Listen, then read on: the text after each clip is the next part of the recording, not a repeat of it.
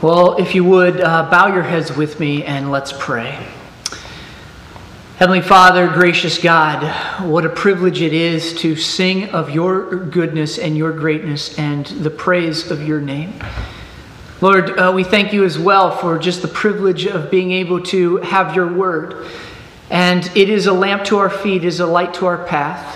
I pray, Lord, that your Spirit would be actively working in and through the words that are spoken today, that you would mold and shape us, transform us into your image and into your likeness. Help us to see you as you really are, and then to reflect you in the way that would glorify and honor your great name.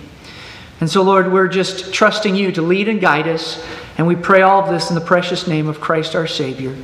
Amen. I want to invite you to grab a Bible with me this morning, or you can open that favorite Bible app that you have, but I want to invite you to join me in John chapter 17. John chapter 17. Over the last several weeks, we have been in a sermon series together called Critical Conversations, and what we've been doing is looking at some of the things that Jesus said to his disciples right before his crucifixion. Now, everything that Jesus said is important, but when I think about the conversations that take place here, and particularly I think that it seems that these are particularly important. Jesus and his disciples are together in this upper room house in Jerusalem. They start these conversations at the Last Supper, and Jesus and his men will leave the upper room. And they will make their way through the winding streets of Jerusalem. They'll get to the outskirts of town. They'll go down into a valley, back up the other side, and they will end up at this olive orchard, a place called the Garden of Gethsemane. It is there that Jesus is going to be arrested. These conversations are found in John chapter 13 through 17. And John records a lot of material here, but we just need to know that this all happens in a relatively short period of time.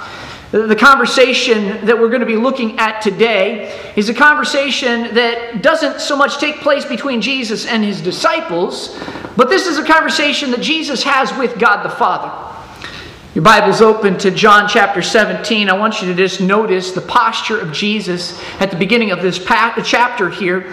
And we know that it is dark outside. We know that it's night. I'm not sure if it's cloudy or if there are clear skies and stars outside, but Jesus prays. And in verse 1, it begins by saying this: when Jesus had spoken these things, he lifted up his eyes to heaven, and then we read this prayer. When Jesus had spoken these things, Jesus had said a whole bunch of different things in chapters 13 through 16. After he says these things, he then lifts his eyes to heaven and he begins to pray. These conversations that he has, he says things like, I'm going away, but the Holy Spirit is going to come. The only way that you are ever going to be able to make it in life is if the Helper comes and enters into your life, and you are going to need him in order to do what it is that I've asked you to do. He says things like, guys, you know what? If you love me, you're going to keep my commandments. You're going to do what it is that I've asked you to do over the last 3 years. And he repeats this over and over and over again in this critical conversation.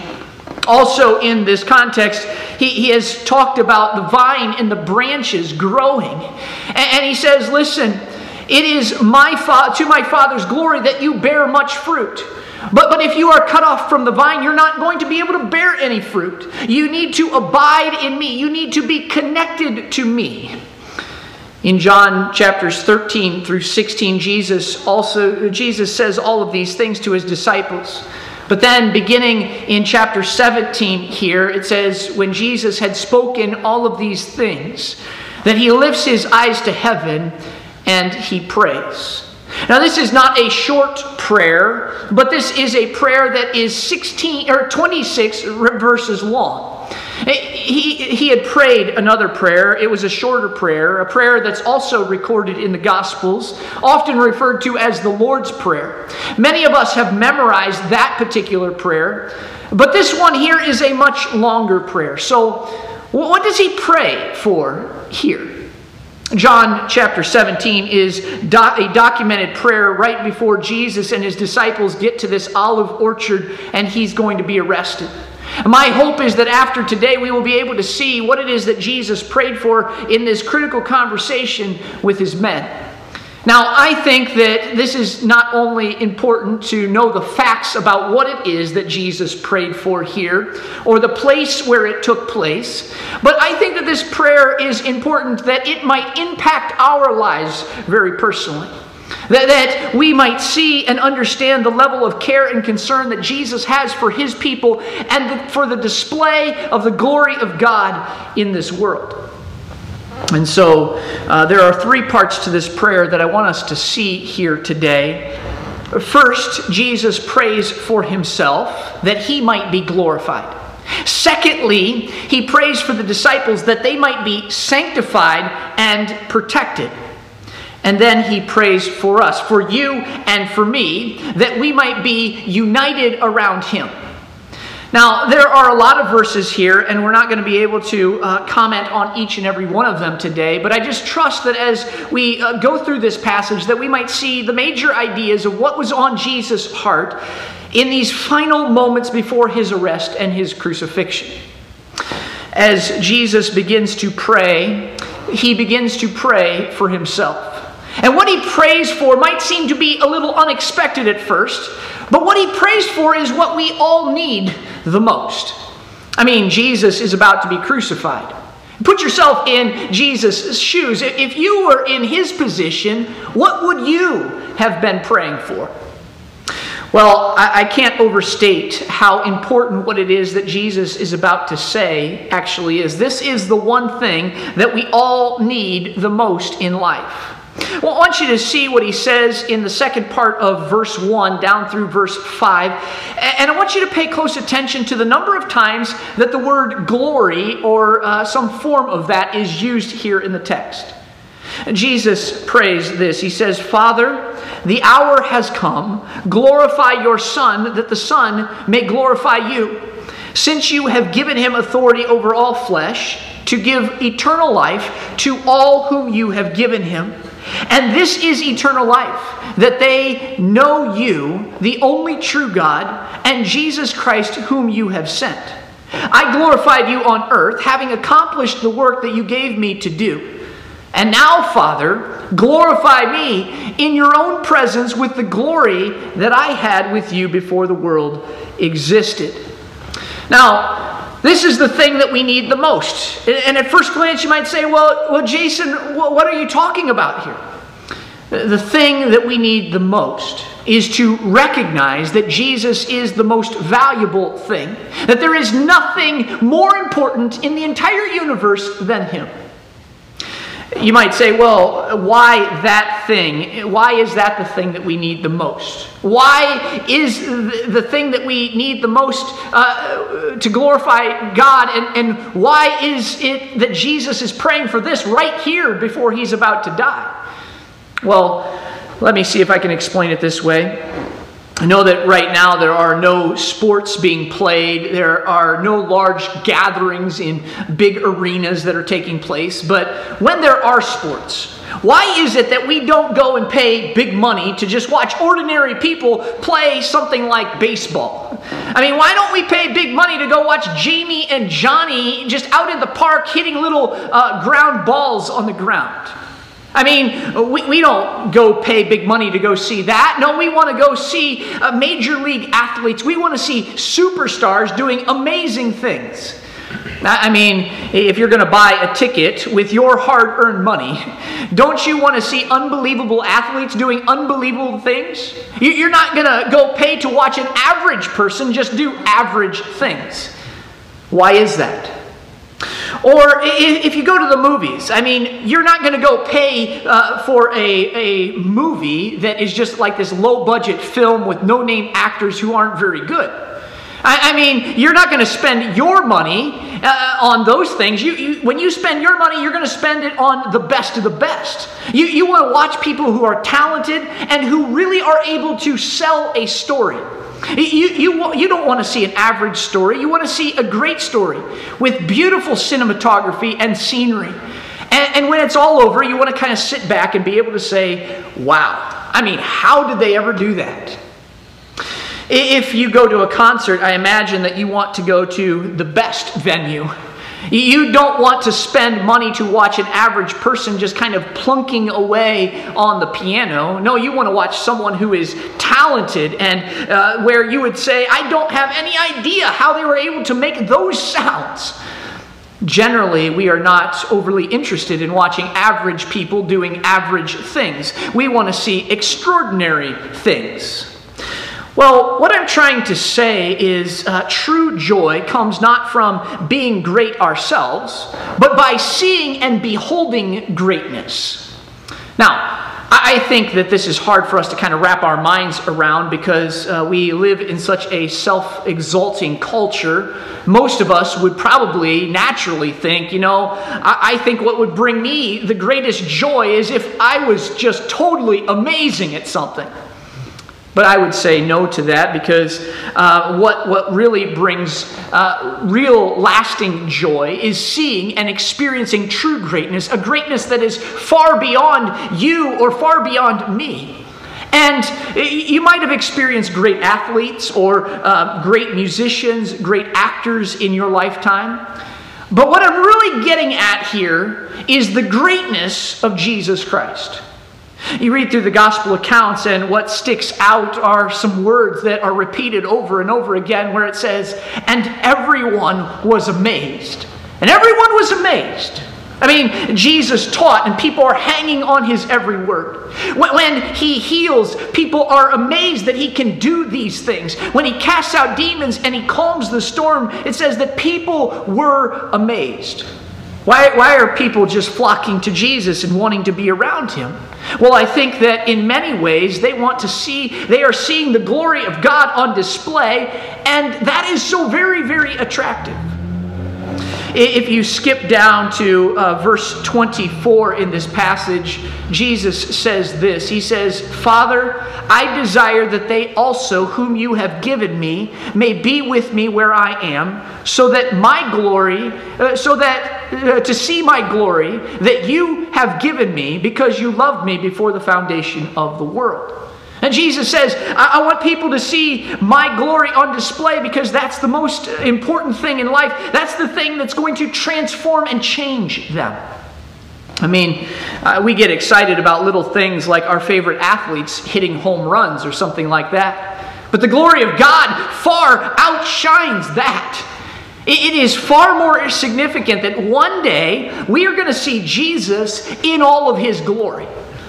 And here as Jesus opens this prayer, he says, I just want people to see and to know my glory, the majesty that you gave me before you created the world. I want people to know that the greatest treasure in all of life is me.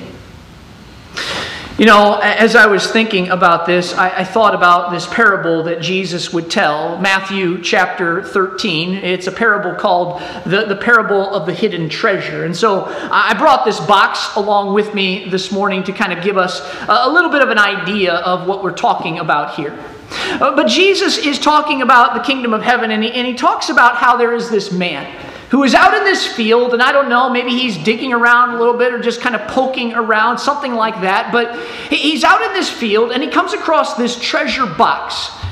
Someone had put this treasure box out there in the ground, but this guy discovers it. And so he starts cleaning off the top of it, kind of moving the dirt aside. And then he looks inside it. And when he looks inside it, he just cannot believe his eyes. He can't believe what he is seeing here. He thinks to himself, well, you know what? If I take this treasure from this field, the person who owns this field might try to come back and take this treasure back. And so if the field was actually mine, then the treasure would be mine as well. And so he takes this treasure, he puts it back in the ground, he covers it back up, and then he goes and he finds everything that he has. He takes everything that he owns and he sells it, he gets rid of it, and he goes and he buys this field so that he can have this treasure and it can be clearly and fully his. Jesus says that this parable is what the kingdom of heaven is going to be like, that there are two parts in this parable.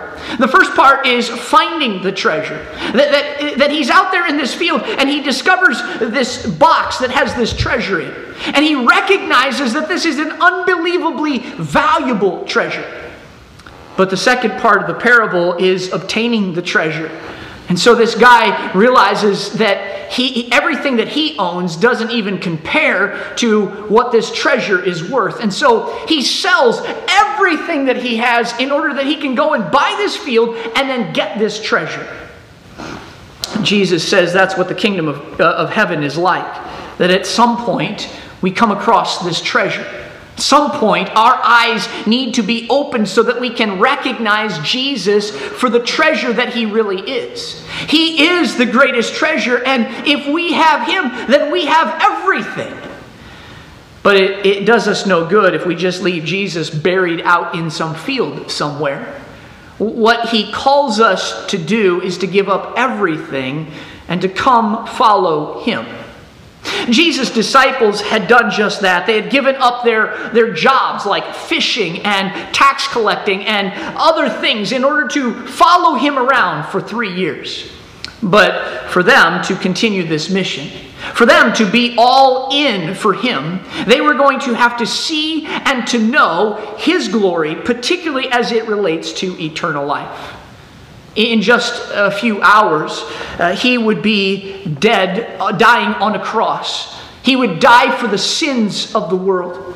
But he wouldn't stay dead. He would be resurrected. He would conquer sin. He would conquer death. Something that no one else could ever do. He is the greatest treasure. Now, these 11 disciples who are gathered with Jesus in this moment, they're not the only people who need to know and to see the glory of Jesus. Today, we need to see more than anything else, Jesus is the greatest treasure. He is worth giving up everything else in order to have him.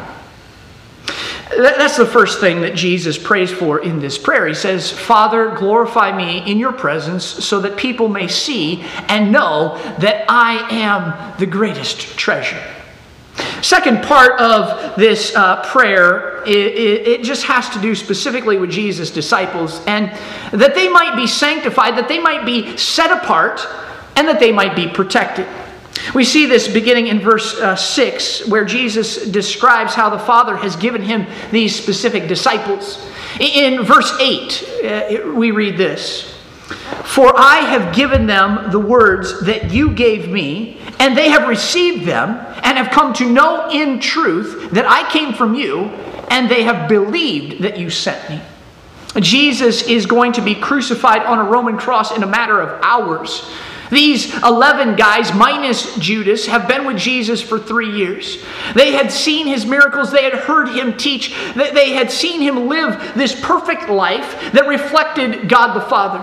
They believed that Jesus had been sent to this earth by the Father in order to bring salvation to the world. These 11 guys would be the core group who would then take the gospel and that they had received, and they would continue this mission of Jesus in the world.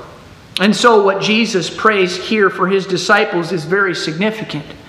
He prays for their protection. In verse 11 and verse 15, we read this. He says, I am no longer in the world, but they are in the world, and I am coming to you. Holy Father, keep them in your name, which you have given me, that they may be one, even as we are one. And then in verse 15, he says, I do not ask that you take them out of the world, but that you keep them from the evil one. If they were going to have any chance of continuing this mission of Jesus in the world, they were going to need help doing it. They would totally fail in their own strength and in their own power. And so Jesus prays that they would be kept by the Father, and that they would be protected from the evil one. Jesus doesn't just pray for their protection, though, here. He prays something else in verse 17, Verse 17, he prays this: sanctify them in the truth. Your word is truth. He says, set these men apart so that the things that they write down, the things that they say, are the things that might be filled with the truth, and other people would hear that. John is one of the men who was with Jesus that night as Jesus prays this prayer to the Father. Later on, the Holy Spirit would bring this prayer back to his memory, and he would write this down for our benefit today.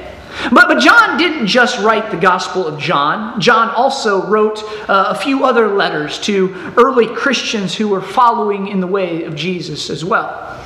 And in John chapter 1, John writes this. He says, that which is from the beginning, which we have heard, which we have seen with our eyes, which we have looked upon and have touched with our hands, concerning the word of life. He says, we've been given this privileged position because we were with Jesus. We saw him with our eyes. We touched him with our hands. The events that took place in his life, we saw those things happen. His death, his resurrection. We got a behind the scenes look into his teachings. When he would teach and people sometimes would not understand everything that he was talking about, he would kind of pull us aside and he would explain to us what was going on. He says, we know and we have seen these specific things about Jesus. And we have been sent by him on this mission of declaring these things, this truth to the world.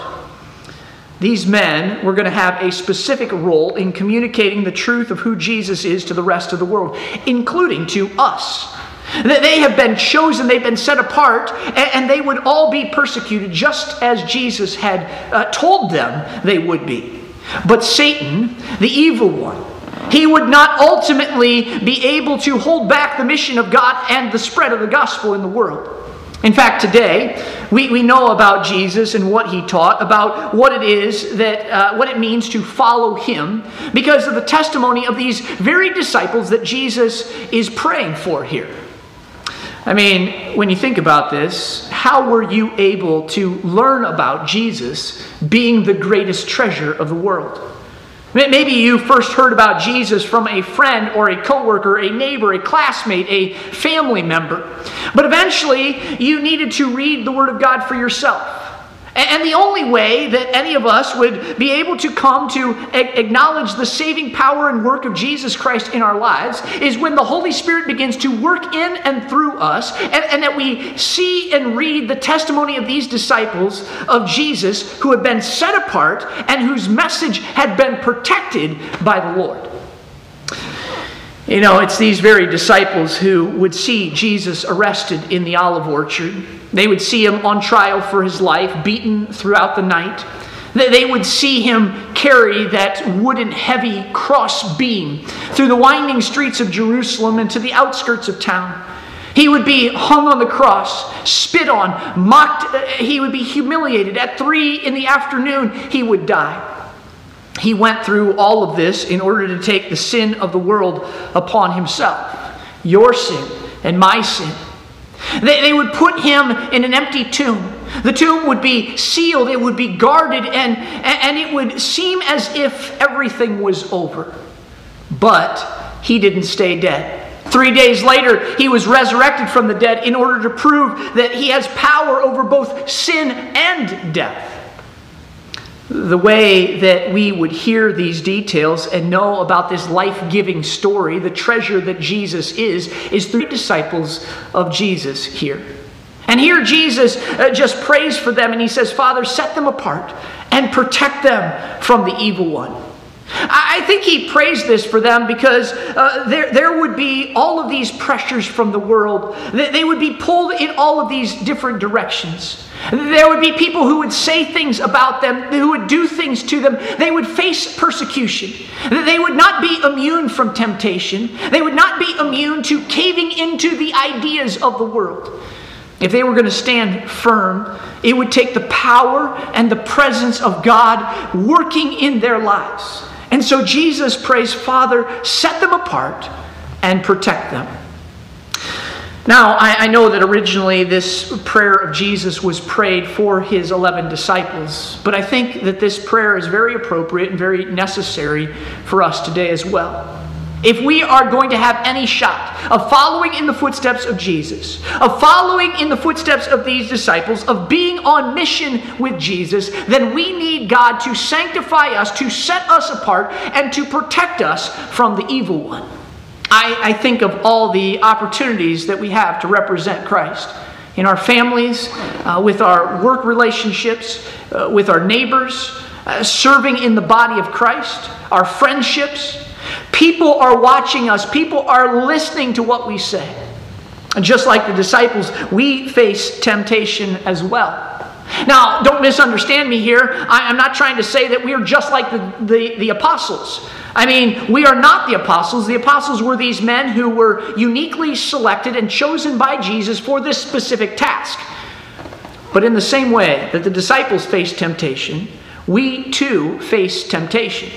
And today we also need the protection of God to keep us connected to Him and abiding in Him.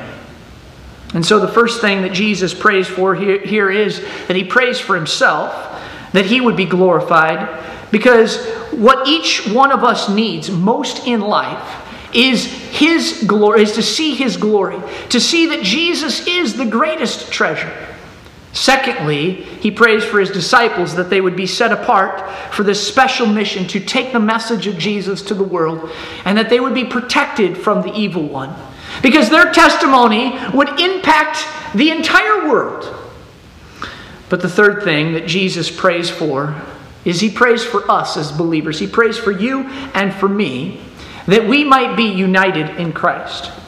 In verses 20 and 21, we read this. Jesus prays, "I do not ask for these only," speaking of the 11 disciples, "but also for those who will believe in me through their word, that they may all be one, just as you, Father, are in me, and I in you, that they also may be in us, so that the world may believe that you sent me."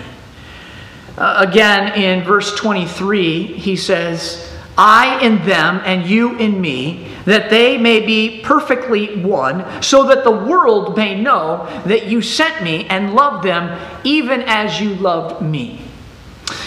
What Jesus wants us to experience here is a unity that is based in and around the truth of who He is. It is not a unity that is based in our own opinions, but it is based on how He has revealed Himself and what the disciples have said. And it is a unity that is going to impact the world. I want you to just think specifically for a moment about the people in our church, St. Paul's Bible Church. I mean, there are young and there are old. There are men and women. There are people of different races and ethnicities. And you know, those are things that can be observed from the outside. But then if you look a little bit closer, you see that there are teachers and students. You see that there are professionals and retirees. That there are office workers and retail workers.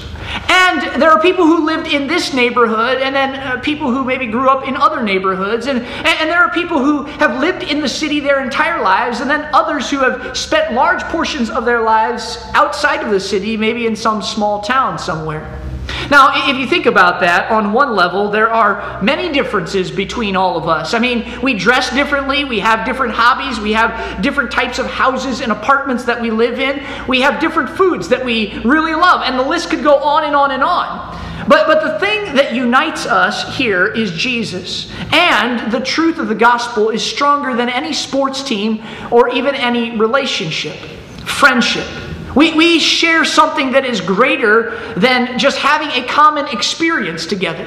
We share Jesus Christ.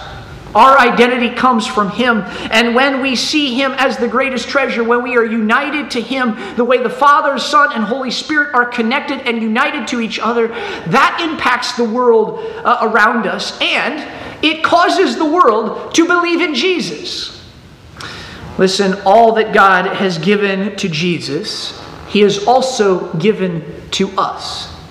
In the beginning of this passage, Jesus said, "Glorify me, that I might glorify you." And now it's as if Jesus is saying, you know what, I just need you to be unified in me so that the glory that is seen in me, the glory that is seen in the Father, will also be seen in you by the world. How does Jesus want to show the world that he loves them and that his love is infinite and unimaginable? Well, he wants to show his love for the world by us being united around him. I think that Jesus prays this prayer for us because this is going to be really challenging for us to do. It is going to take effort. It is going to take the power of God at work in our lives in order for us to be able to accomplish this. It is going to take a single-minded devotion to him. It's going to take humility.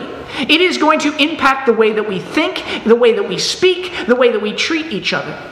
It is not going to be an easy thing to do. Now, when we read about this unity here, I'm reminded about what the Apostle Paul writes in 1 Corinthians chapter 12 about how God has given these different gifts to different people. And he just says, you know what, there is one body, but many members. And each member has a different role to play in the body. And we can't function properly unless we are united together around Christ and each one of us is playing our role.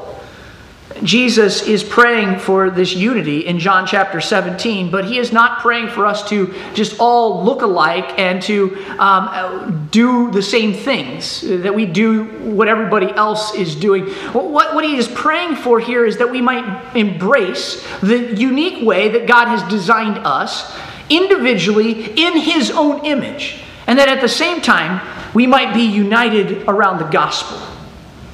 The fact is that Jesus died for our sins, and that is the only way. Receiving him is the only way that we can get to God, the only way that we can be accepted by God. That's something that we all need to agree on. We can't disagree on that at all. But at the same time, there are non-essential things, secondary things, that we may see things and do things a little bit differently. But in those moments, there needs to be a particular, we need to respond with love and compassion and kindness as we are united around the truth of the gospel of Jesus. This is Jesus' last prayer with his disciples. Before he crosses the Kidron Valley, he goes back up the other side to the olive orchard where he's going to pray in private and then he's going to be arrested. He will be on a cross at 9 o'clock the next morning. There are just a few things that he wants to pray for his disciples here, that he wants to pray for us, that he wants to pray for himself. And he wants us to know these things. On the heart of Jesus is first and foremost that we might see his glory. He really wants us to know and to experience that he is the greatest treasure in all of life. So great is he that it's worth giving up everything else in order to have him. As he prays, he continues and prays for his disciples, and he prays that they would be protected from the evil one, that they would be kept in the truth, so that when people would read their testimony and hear their testimony, they would come to believe in him. They would see his glory and understand that he is such an invaluable treasure. And then finally, he prays for everyone who would come to faith in him. He prays that we would be united. And just like the Father, the Son, and the Holy Spirit experience this connectedness, this interwovenness, that we too would experience a unity that is around the gospel and that might affect and impact and transform the lives of many, many people in this world for the sake of eternity. And so, along with Jesus, our desire ought to be that he might be glorified so that we might be transformed and that the world might believe. Let's pray. Father God, Lord, we thank you for your care for us, for your disciples, for your glory. Lord, more than anything else, we want to treasure you. We want to see your glory. And just as you have prayed, Father, we pray that you would glorify the Son, that we would see him and understand the great price that he paid and the treasure that he is and what it means to have eternal life and that is found in you and you alone. Lord, might the truth of that impact our lives in very deep and practical ways. And Lord, just as well as we pray for ourselves, Lord, we pray that there would be a unity around the gospel, that nothing else would stand in the way, that nothing else would distract us from the main thing of bringing glory and honor to your name. We pray this all in the precious name of Christ our Savior. Amen.